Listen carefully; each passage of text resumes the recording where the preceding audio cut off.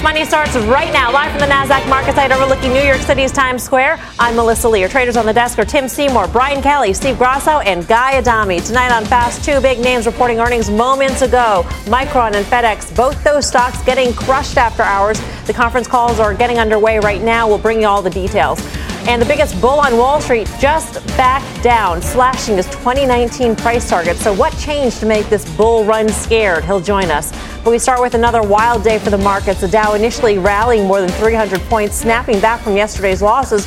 But the volatility kicked in this afternoon, and it was a bit of a whipsaw into the close. The Dow ending up just 80 points, the S&P 500 ending just barely in the green.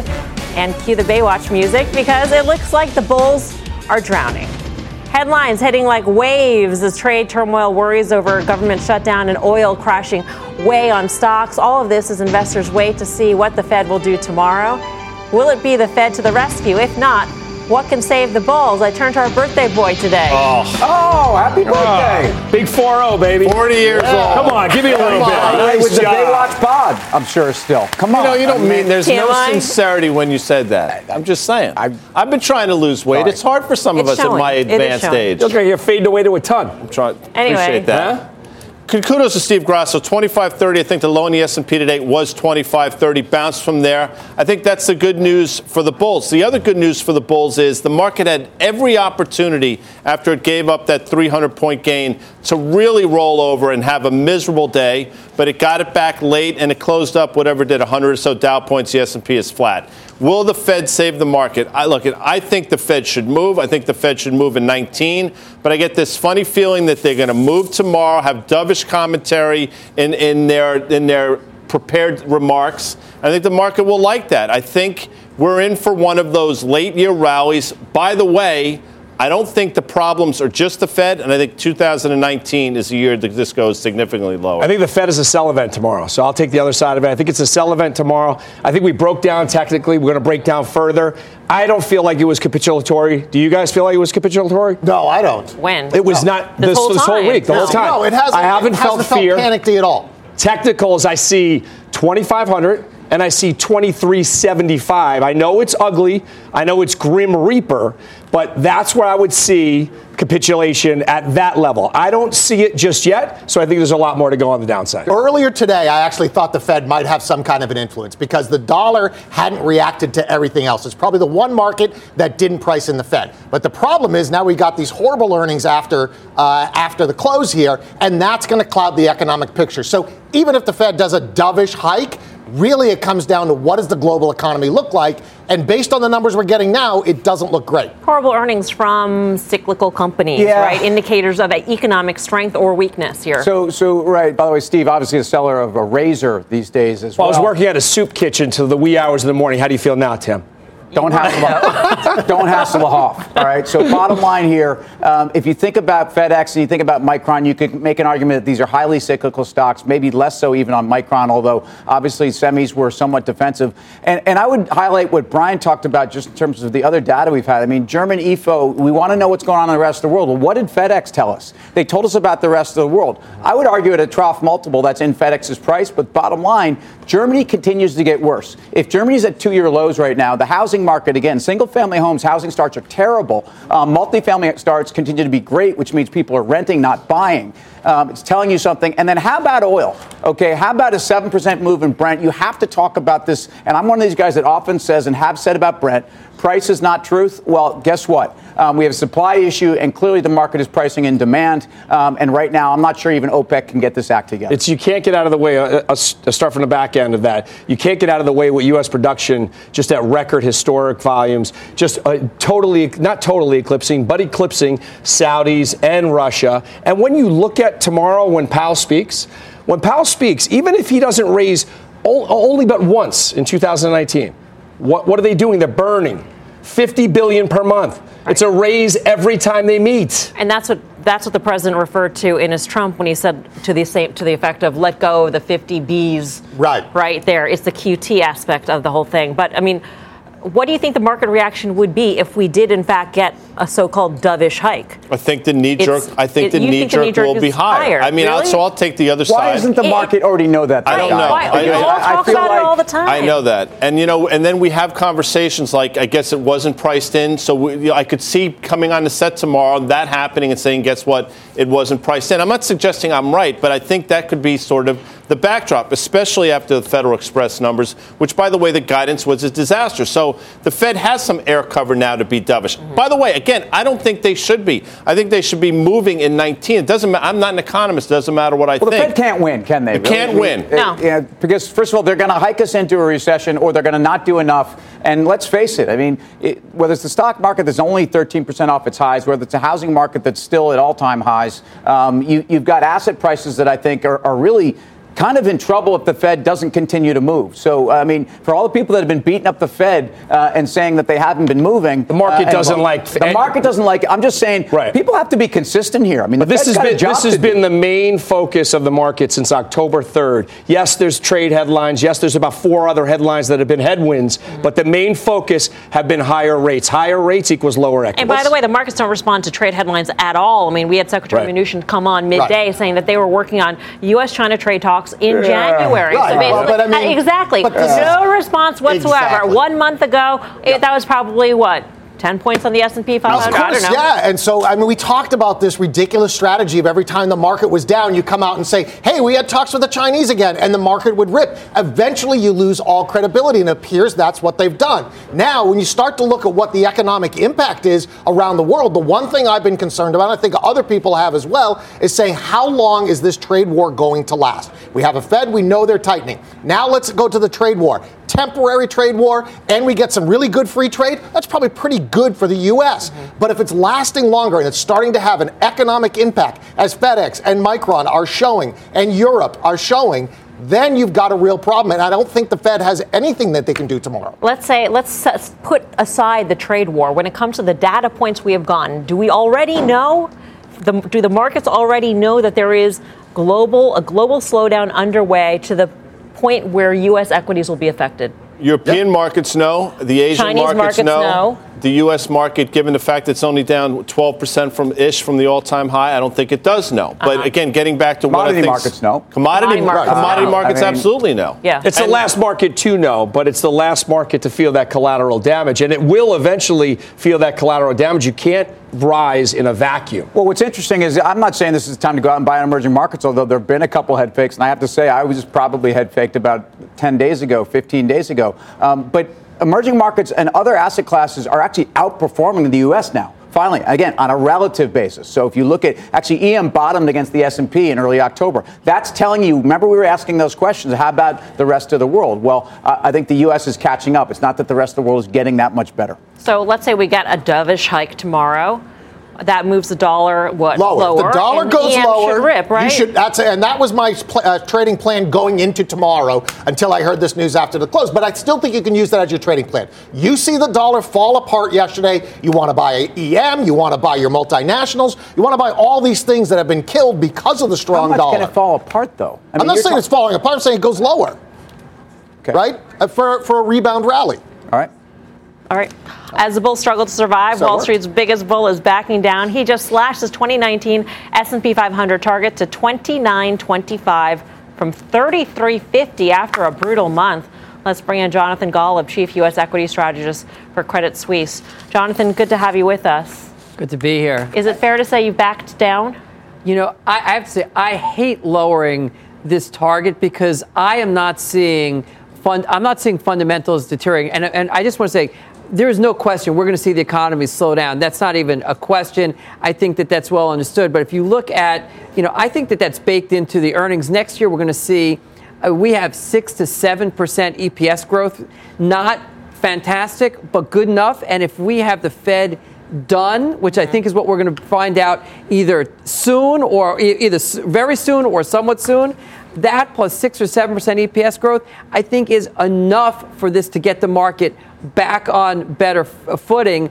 as long as nothing goes wrong. Okay. So yes, am I still bullish? Yes, but yes, I have to take them down. Can I ask you to pull the curtain back in terms of how you strategists come up with these year-end targets? Because I'm assuming, or I always thought growing up, that you had models and you plugged in, what you thought earnings would be for next year, et cetera. Has that changed, or has it simply been the market pulled back in the month of December and you said we are going to return X%, and so therefore I have to re-rate my price targets? By the way, 13-year-old Melissa probably was thinking about it. Economic models, by the way. It's a compliment, I think.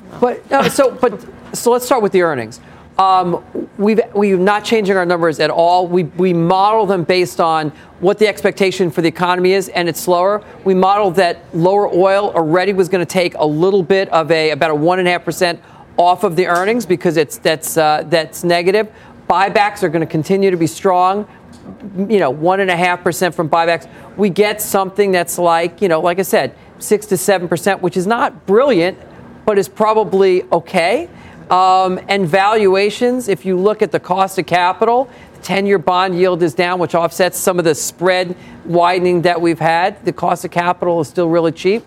And recessionary risk right now, we talk about weakness. The ISM has been printing close to 60. We're not going into recession, so I think the market re-rates. I have, as much as I lowered my number, 15% upside on a number which is a lot lower than what I thought it would be or wanted. Jonathan, when you're talking about, you see news like FedEx, which is, I would say, some sort of a barometer, bellwether, and Micron perhaps. Sure. How do you think about that in terms of your earnings forecast? Because tomorrow the market's going to say they're going to rate everybody lower because of what FedEx did. Right. So I look at a couple of things. One is I look at where I think the earnings would be based on, like I said, economic drivers. And then separately, we take all the analysts across Wall Street, not just the Credit Suisse guys, but the consensus, and I look at what are they doing and how are they revising their numbers. And right now, the revisions are like very normal. Like it's not like analysts are slashing their numbers. And if they are, it's probably because they're seeing the market going down and feel no different than with me with my numbers. I got to cut something here. Maybe I'm too optimistic. But we're not seeing analysts wholesale cutting their numbers yet. But you cut 425 S&P points at relative to an S&P at 2550 right now. It's a 12% or something like that. Yep. Which is basically what the. But you say it's all because of volatility? largely. Yeah, and here's what I think is going to. And here's what I think is going to happen. I think the VIX will be in 3, 4, 5 months from now will be below 15. I think that causes equities to re-rate. I think the Fed is going to tell you they're done. I think that causes things to re-rate. And I think you have an okay but good enough earnings backdrop. And I think that gives you a double-digit number. So when you look at it, the cost of capital is going up. We talked about at the top of the show when we burn into $50 billion per month. No matter how you slice it, the cost of capital is going. So let me start on that. Companies have termed out their debt. So you have the amount of short-term debt on corporate balance sheets is the lowest it's ever been in history compared to long-term debt because they realized that they were never going to get better than this and they termed it out. So the Fed can move the short rate up.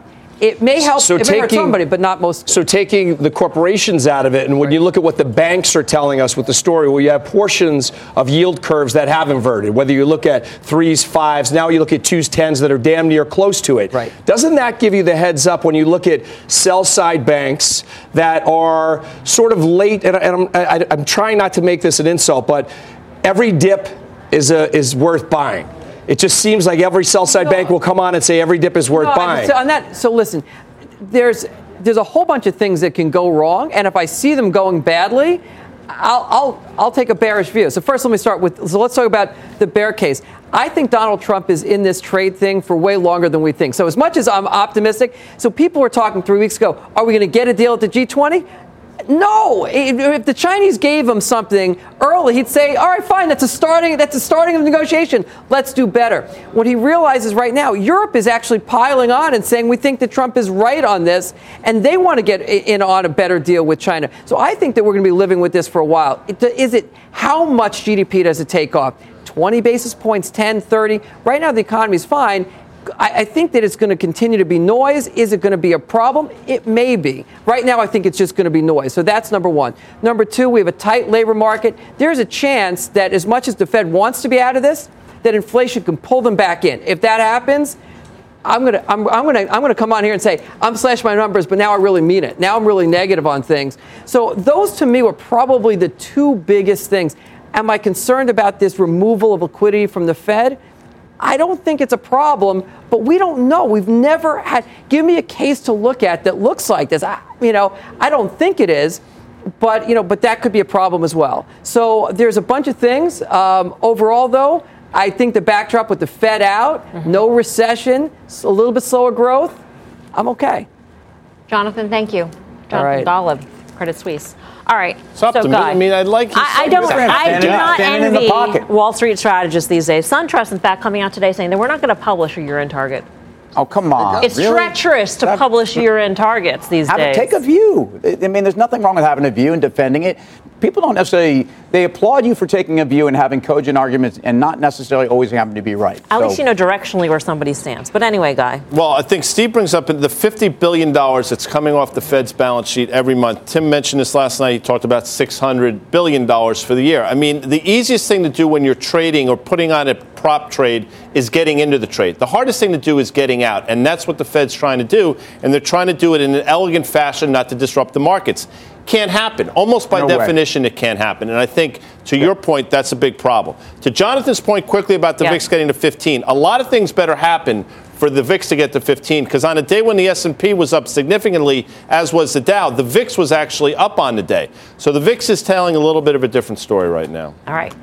Boeing, just the latest company to join the buyback boom. It's a record year as companies try to take advantage of their falling stock prices. Is it a sign the market bottom is closer than you think? That's next. Plus, check out where we stand with both FedEx and Micron after hours of stocks, both getting crushed. We've got a technician waiting in the wings to give us the instant reaction on both of those names. And Tilray striking a major deal with one big pharma giant. The stock heating up after what's been a cold start to December. We'll tell you why investors are so excited. We are live from Times Square in New York City. Much more Fast Money coming right up.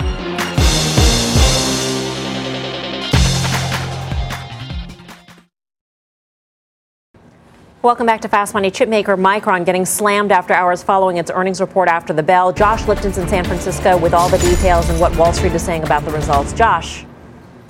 So, Melissa, I checked in with a couple analysts on the actual print. I'll bring you those comments. Rosenblatt's Hans Mosesman saying, okay, quarter, not as bad as feared. Top line at lower end of range. Non-GAAP EPS, a slight beat off of a higher OpEx. Stifel's Kevin Cassidy saying results roughly in line with pre-announced expectations. $1.8 billion out of $10 billion share repurchase shows a good start, he told me. Potential for accelerating repurchases if shares trade lower. Importantly, though, Melissa, I checked in with both those guys before the call, which is when we got this guidance that really undershot what the street had been looking for. So Q2, Micron is saying to expect EPS here of about $1.75. The street was at $2.44. Revenue also really missing here. They're saying to look for between $5.7 billion and $6.3 billion. The street had modeled $7.3 billion.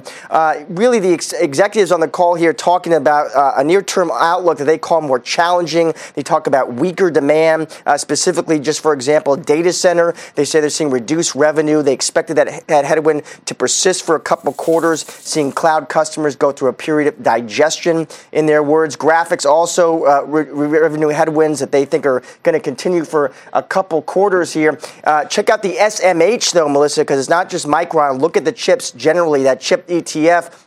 Even at the close today, it was down about 20% from its recent high. You can see it head lower now here in the after hours. It was interesting because I had a recent chat with Susquehanna's Mehdi Hosseini, who had actually gone to Asia recently. He had checked in with his really assemblers there, manufacturers, distributors, and he said he was expecting more near-term pressure here because of this very demand weakness we're now hearing about from Micron in these markets, PCs, smartphones, cloud infrastructure. And when I talked to Mehdi, he really thought you had about maybe 10% more downside risk to this sector before all this bad news, in his opinion, was really priced in. Melissa, back to you. All right, Josh, thank you. Josh Lipton in San Francisco. Josh had mentioned the action in the after hours on the SMH, and look at WDC, Western Dig, that's down by more than 2%, specifically in the same area, but also NVIDIA is down, Texas Instruments, Cypress Semi, so it's all and Tim's been correct over the last week or so. Semis actually had been, until this, had been trading pretty well, giving you hope, at least some optimism for this quarter. Guidance is a disaster. Now, in the spring, Micron announced a $10 billion buyback. And I remember saying on the show, you know what? That's Micron telling us that they're no longer cyclical. They're getting away from being a commoditized business. And for about a month and a half, it looked like we were geniuses. And then that turned pretty quickly. That buyback turned out to be a disaster. Guidance is, people have been buying this on valuation. Well, guess what? It actually probably just got more expensive on the way down, which is interesting. You know what's really weird, really quick, is that I think we all make it a lot more difficult. I know that I do, than it really is. If you look at DRAM, you put up a chart. Thank you. I wasn't sure what you're talking about. It could be a lot of things. Just everything. Just fill in the blank.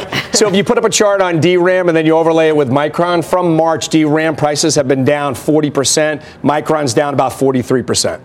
Commodity producer, basically. Yeah, and that's the defense against maybe this isn't the ultimate cyclical tell, because on some level, I think the software part of all of this is something to be a little bit more concerned about, too. Businesses tend to use software to lower prices and become more efficient. They also, one way to lower CapEx and OpEx is to stop buying software. So, I think it's something that at least it's been an incredible cycle for software. Yeah, just there's nothing good about this earnings report. And we're going to have Todd talk a little about technicals, but 33.5, big level for Micron, breaking through that. So now I've got deteriorating fundamentals and a technical break. That's no place that BK wants to be. We'll see what Todd says about the technical break. For more instant analysis to Micron earnings and the entire chip space, let's go off the charts with Todd Gordon of TradingAnalysis.com at the Plasma. Todd. Hey, Melissa, BK, I got some lower levels for you. But first, let's talk about the earnings. Micron, nothing good here, down 7.48%. Trading 31.56 after hours. I'll tell you, the loss of 33 from a technical point of view is no good. I do see lower levels here. Options markets were expecting a move down to about $31 heading into earnings for tomorrow's trade. So if we exceed the 31 level, again, look for additional selling. So as we get off the intraday kind of earnings reaction chart, let's get into it. You guys were talking about how much of a commoditized space chips are. I think with some charts, long-term monthly charts, we could just put it into context just how kind of rhythmical and patterned these really are.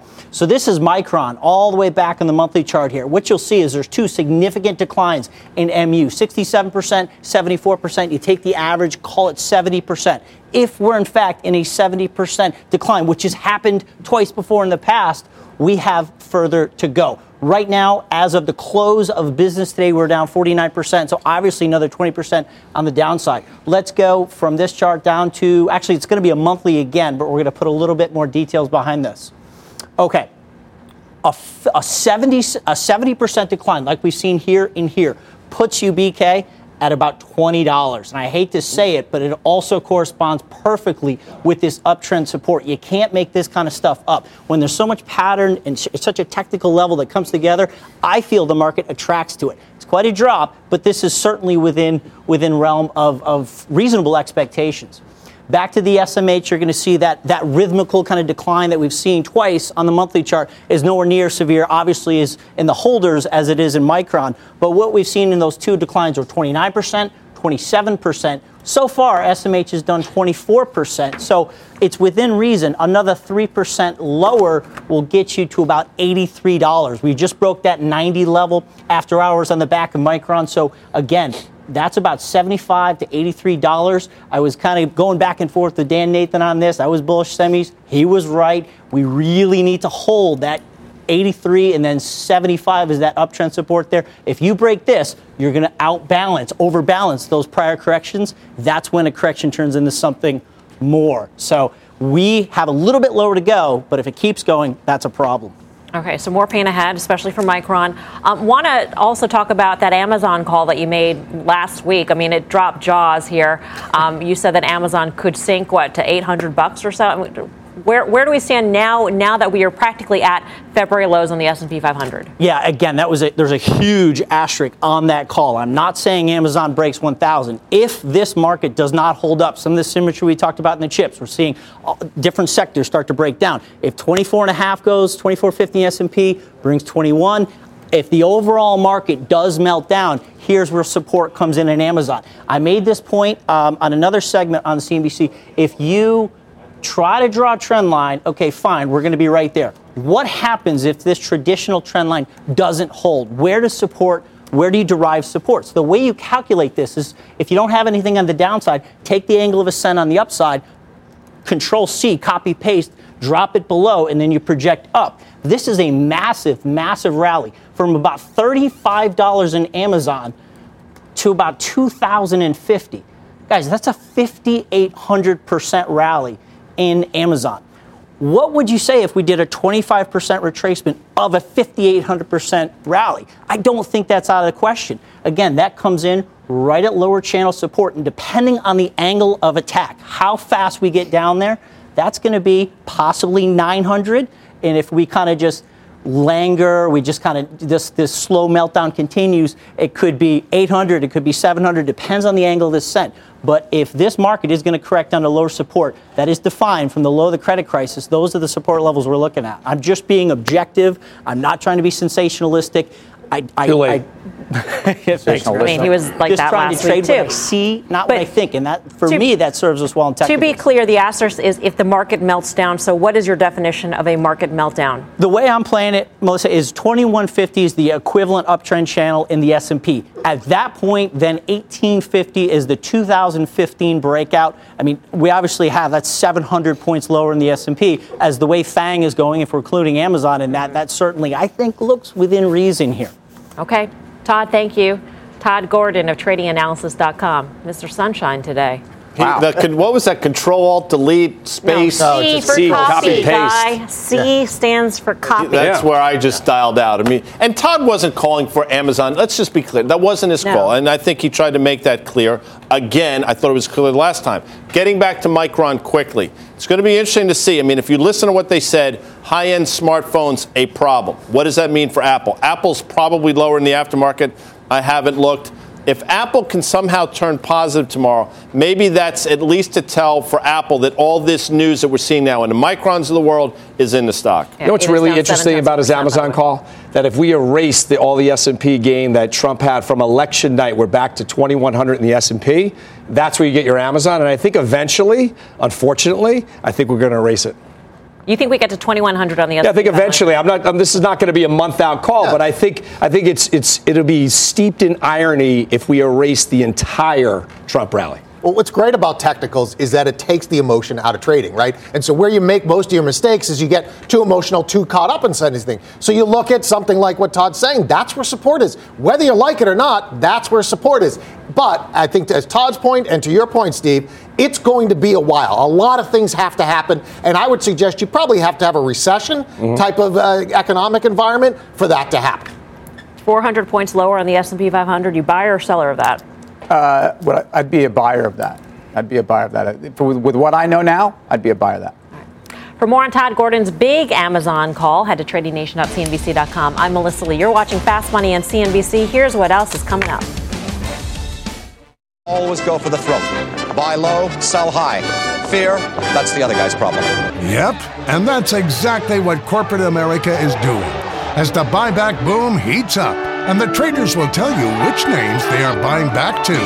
Plus, this is like the apex of the vortex of joint engineering. Okay, not exactly.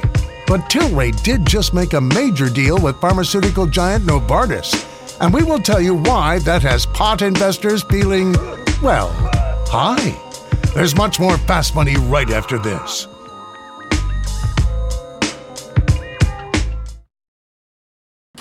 Welcome back to Fast Money. Corporate buybacks are booming this year as companies buy back a record $1 trillion of their own stock. Bob Pisani's at the New York Stock Exchange with more on this. Bob. Hello, Melissa. You know, it's official. This is an all-time record year for buybacks. Announced buybacks for 2018, now $1.1 trillion. And they're using those authorizations. About $800 billion has already been bought back. That leaves about $300 billion in unused buybacks out there. Now, we've seen buyback announcements recently from Lowe's, Pfizer, and Facebook. But as stocks have moved to new lows, companies are picking up the pace of activity. So we've seen new buybacks from Boeing, Johnson & Johnson, Universal Health Services, Shoe Carnival, Playa Hotels, and several have announced accelerated buyback programs. So Allstate, for example, announced they had just bought back $1 billion in stock using an existing buyback program.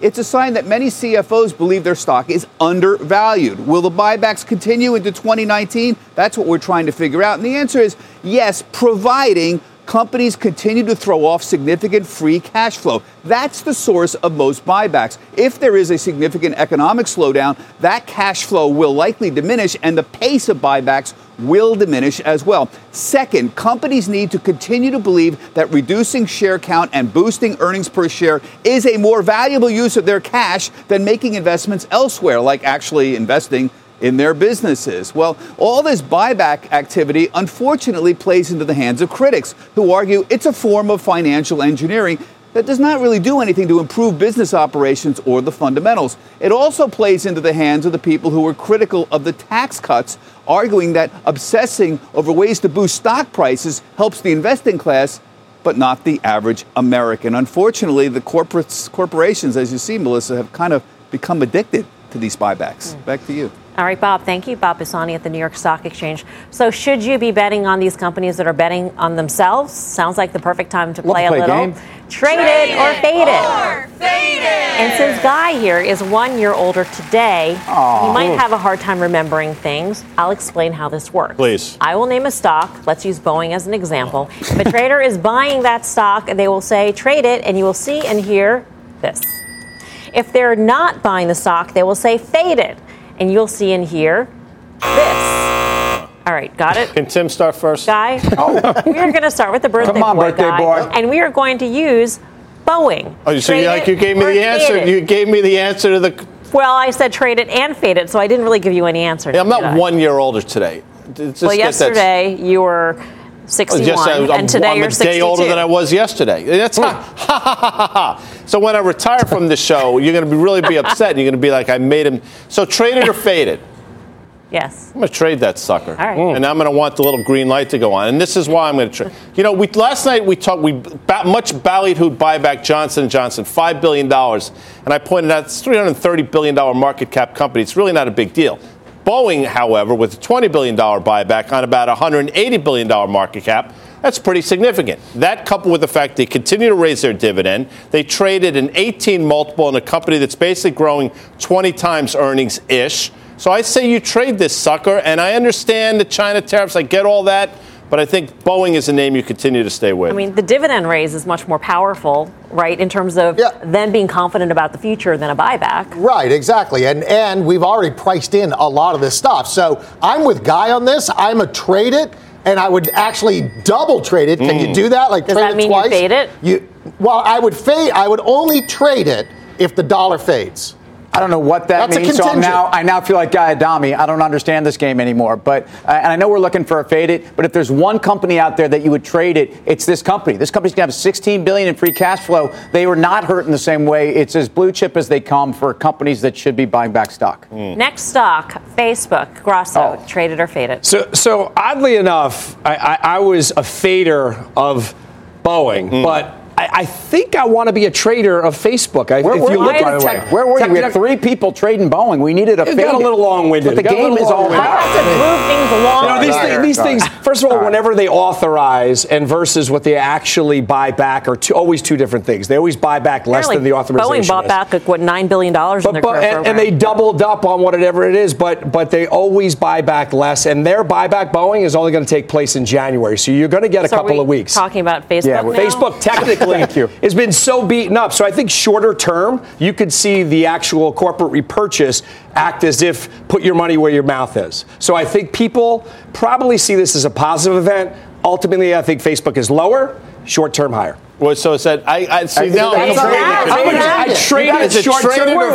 The show is called Fast Money, so I think in the next couple of months you are able to trade it by Facebook. But I think ultimately it is a fade. Well, look at that chart. Look at that chart. Look at that chart. It's been pretty good price action in the face of a market meltdown. Do you have up there where the corporate repurchase was announced on Facebook? That was really the near-term low. Steve, trade it or fade it? Trade it. Thank you. Thank you. You people are so it's the beard. exasperating. BK, Lowe's. Fade it. Oh, no, wait, wrong one. So Lowe's, I'm actually going to trade this. And the reason why, you look at the free cash flow, Bob Pisani mentioned it's all about free cash flow. 23% growth coming in 2019. As long as they can maintain that, I think you trade Lowe's. Trade Lowe's. Why, if it were the hotel chain, it would have been a fade? Yeah, probably. Oh. curious. Well, if you're asking me, I'm afraid I can't give you a fade. I'm going to trade this one as well. I think this company trades 3 turns cheap to Home Depot, and they're going to start to close that gap. I think home improvement does better in a down housing market as well because people are fixing up. I think this company's reinvested in itself nicely, and it's cheap. All right, I'm going to go back to Tim, but this time with Pfizer. Trade it or fade it. Okay, so just so I don't look like I'm leaning in one direction, I am fading Pfizer. Nice alliteration there. Ultimately, I think a company that did nothing for 4 years and re-rated 35% over the last 6 months is valuation-wise in an area that it has to justify at this point. So it's as simple as that. Great company, great balance sheet. I understand why they did this. It's already re-rated. All right. Fade it. Let's settle the score with little options action. And look who is making a very special appearance today. I believe it's in honor of Guy's birthday, Dan Nathan. We were just discussing Pfizer, as you heard. So what is the option market telling you about whether to trade it or fade it? Yeah, it's interesting because on a big down day today for the stock and the space kind of getting roughed up of late, call volume was 2 times that of puts in Pfizer. So I'm trading this one. This one's kind of interesting here near term. Obviously, there's been a lot of optimism about a lot of different drugs, a lot of valuation support, kind of defensive in this space. But today there was a trade just short term in Pfizer where traders were buying the December 28th weekly 44 calls, paying 30 cents for those. The largest block of the day was 1,000 of those, 5,000 traded on the day. That is really just a short term play to get back up to that upper end of the range. I have a couple charts here real quickly here. Here's the 1 year. You see this kind of consolidation on here. We're at the low end of the range. It looks like some pretty decent support. This is 44. This is what this trader is likely playing for over the next 7 or so days. I want to go real quickly to the 5-year chart here. This breakout, and Tim just talked about a re-rating, that is a pretty epic breakout after a very long consolidation. I suspect you see a continued consolidation to this upside range. And then just lastly, we know that volatility has increased all over the market here. This is implied volatility. The price of Pfizer options, you see that they've shot up pretty dramatically over the last couple months with the market. It's getting back to those prior levels. What is that telling you? Short-dated option prices are expensive. So if you're making long premium bets, you're buying calls, you're buying puts, playing for a directional move, understand that the price of those options are very expensive. You may get the direction right, but the magnitude of the move wrong, and you lose money. So you got to be very careful in environments like this, picking directions using long premium trades. All right. Thanks, Dan. May I ask you a question? Great having them around. You're the smartest one by far. Though, we're running out of but does alliteration the words have to start with the same letter? Because he did phasing Pfizer. Why are you calling me out? I know it's your I'm not calling you out. I asked Mel a question. For more options action, check out the full show Friday, 5:30 p.m. Eastern Time. For more on the recent buyback boom, tune into Mad Money tonight, and you can see Jim on the Kramer Cam talking to the Boeing CFO after its big announcement today. That's at the top of the hour. Coming up on Fast, FedEx getting crushed after hours. The company's conference call kicking off right now. We got the latest headlines, plus Tilray soaring after striking a deal with pharma giant Novartis. The stock has gotten smoked in the last month, but is this the Christmas miracle the pot players have been waiting for? More Fast Money still ahead. Welcome back to Fast Money. The cannabis space has been wheeling and dealing in the last few months with another major partnership in the industry today. Check out shares of Tilray soaring 16% after announcing a deal with pharma company Novartis, the first major partnership between a big cannabis company and big pharma. Tilray CEO Brendan Kennedy explained what it means for Tilray on Power Lunch earlier today. When I started in this industry 8 years ago, there were 15 countries in the world that had legalized medical cannabis. Today, there are more than 35. It's really clear to me that we go from 35 to 40 to 50, 60 countries around the world in the next 24 to 36 months. And so this this agreement enables us to use the Sandoz supply chain and sales force and distribution network to ensure that we can enter new markets globally at a much faster pace. Sandoz, by the way, is a unit of Novartis. Now, Tim here is our resident cannabis king. He's long a number of names, sits on advisory boards for cannabis stocks. You can check out all the disclosures on our website.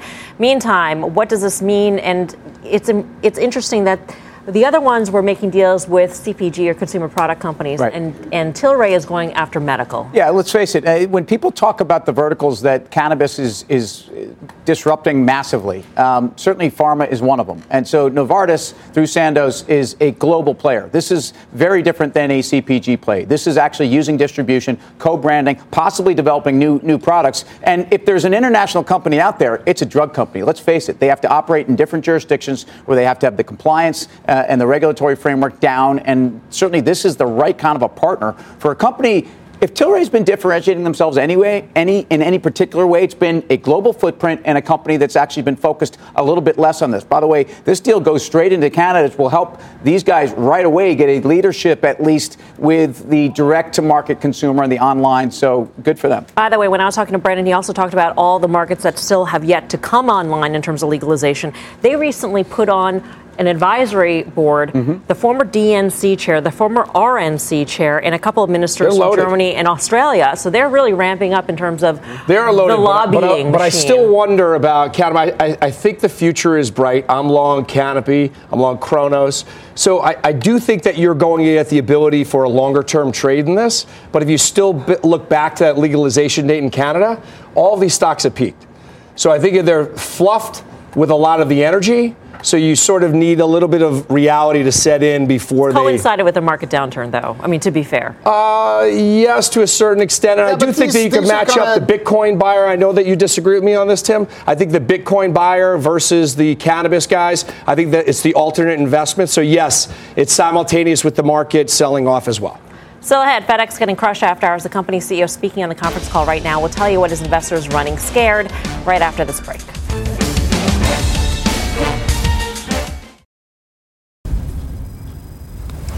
Welcome back to Fast Money. Shares of Darden topping the tape today, jumping over 5% after reporting earnings this morning, raising its 2019 outlook. Is this a sign cracks in the consumer are actually fading? Steve? Well, this one is actually a pretty good restaurant operator in the space, so I don't know if you could take this and overlay it with the rest of the market. Pretty solid numbers, good comps, and labor was less of an issue for them as it was for the rest of the space. So I think this might be a standalone. I would be a buyer of the stock. All right, coming up, FedEx sinking after lowering guidance moments ago. The stock has gotten absolutely crushed this month, and check out the move in the after hours, down 6%.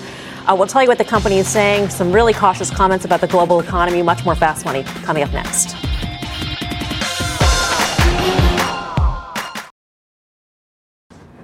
Welcome back to Fast Money. We've got an earnings alert on FedEx. The stock is tanking after hours. Let's get to Eric Chemi for all the details. Eric. Melissa, that's right. Despite slight beats on the top and bottom lines, FedEx shares dropping a quick more than 5% on earnings because the company is significantly reducing fiscal year EPS guidance. The company is saying that's because of weakness in international markets, especially Europe. Here's what the CEO had to say just a few minutes ago on the call.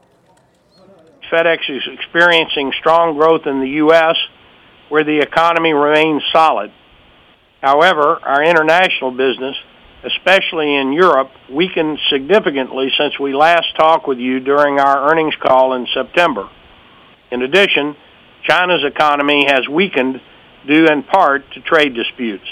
As a result, FedEx is laying out a series of cost-cutting measures, including voluntary employee buyouts, limits in staff hiring, cutting back on bonuses and other variable comp, reducing network capacity, and cutting back on discretionary spending. The company already expecting to take a $500 million charge for U.S.-based employees on those buyouts, on top of any international employees that get bought out as well. Back to you, Melissa. Eric, thank you. Eric Chemi back at headquarters. I mean, these are dramatic statements coming out of FedEx compared to what they said in September. Well, 90 days ago. Not only that, I mean, Fred Smith, first of all, I think is one of the best in the business. He's a very, non-irrational dude. But the bottom line here is this is a company that trades at a trough multiple. But when I start hearing about staff cuts and things that sound like restructuring, this doesn't sound like that Europe has gone down very, very quickly, which it has and which should concern you regardless. well, these are permanent things that he's doing, right? Or maybe not permanent, but they are longer term type of things. You're cutting staff, you're reducing spending, you're doing a lot of things that are going to reduce your footprint here. So they not only see it in the last 90 days, I mean, think about the dramatic slowdown that had to occur over the last 90 days when they raised their estimates for them now to say, hey, wait a second, things are slowing down, and they're slowing down so much that we've got to make cuts. It's the degree of deterioration that has happened in just 3 months. Is this a data point that Jerome Powell should be looking at? Has to be. He has. I mean, not in terms of the stock performance, in terms of what he's saying. What they're saying. So you can take. I guess there is sort of a silver lining to this tomorrow. The Fed has to take this into account, I would think. So it gives them air cover to be dovish going forward. Again, I'm in a much different camp, but the fact that FedEx is going from 270 to 170 in a year, I mean, that's a startling move. I think FedEx had priced in Europe and China. Whether it needs to reprice in more, it's obviously done that after the bell. I've talked about FedEx a few times in the last couple of weeks. I like the company here. Slowing global growth, slowing domestic growth. That's the story. That's the theme. Sell the market, sell FedEx. Up next, final trades. Final trade time. Tim Seymour. I like home improvement. I like Lowe's, and I like this valuation. Take a look. BK. Well, in a low-rate environment, which we find ourselves, check out Altria, 6% dividend, making a little bit of a pivot towards cannabis, marijuana. Grasso. Although it wasn't as defensive as I would have liked it to have been, XLU's utilities, the ETF, I would stick there if you don't know which way the market's going. Happy birthday, Guy. Well, I appreciate Happy that. birthday. So nice. Very nice. We got some people from the University of North Carolina, Wilmington here. I know we can, but there are a lot of them. They're floating around in the back. So UNC Wilmington, big shout out there. Thank you from Nut 62. And we know you're not. Karen power pitched Target last night, so she got me thinking TGT. I said 62 because it's obvious that you're not. No, there's nothing obvious, Mel. All right, thanks for watching. See you back here tomorrow at 5. Mad Money starts right now.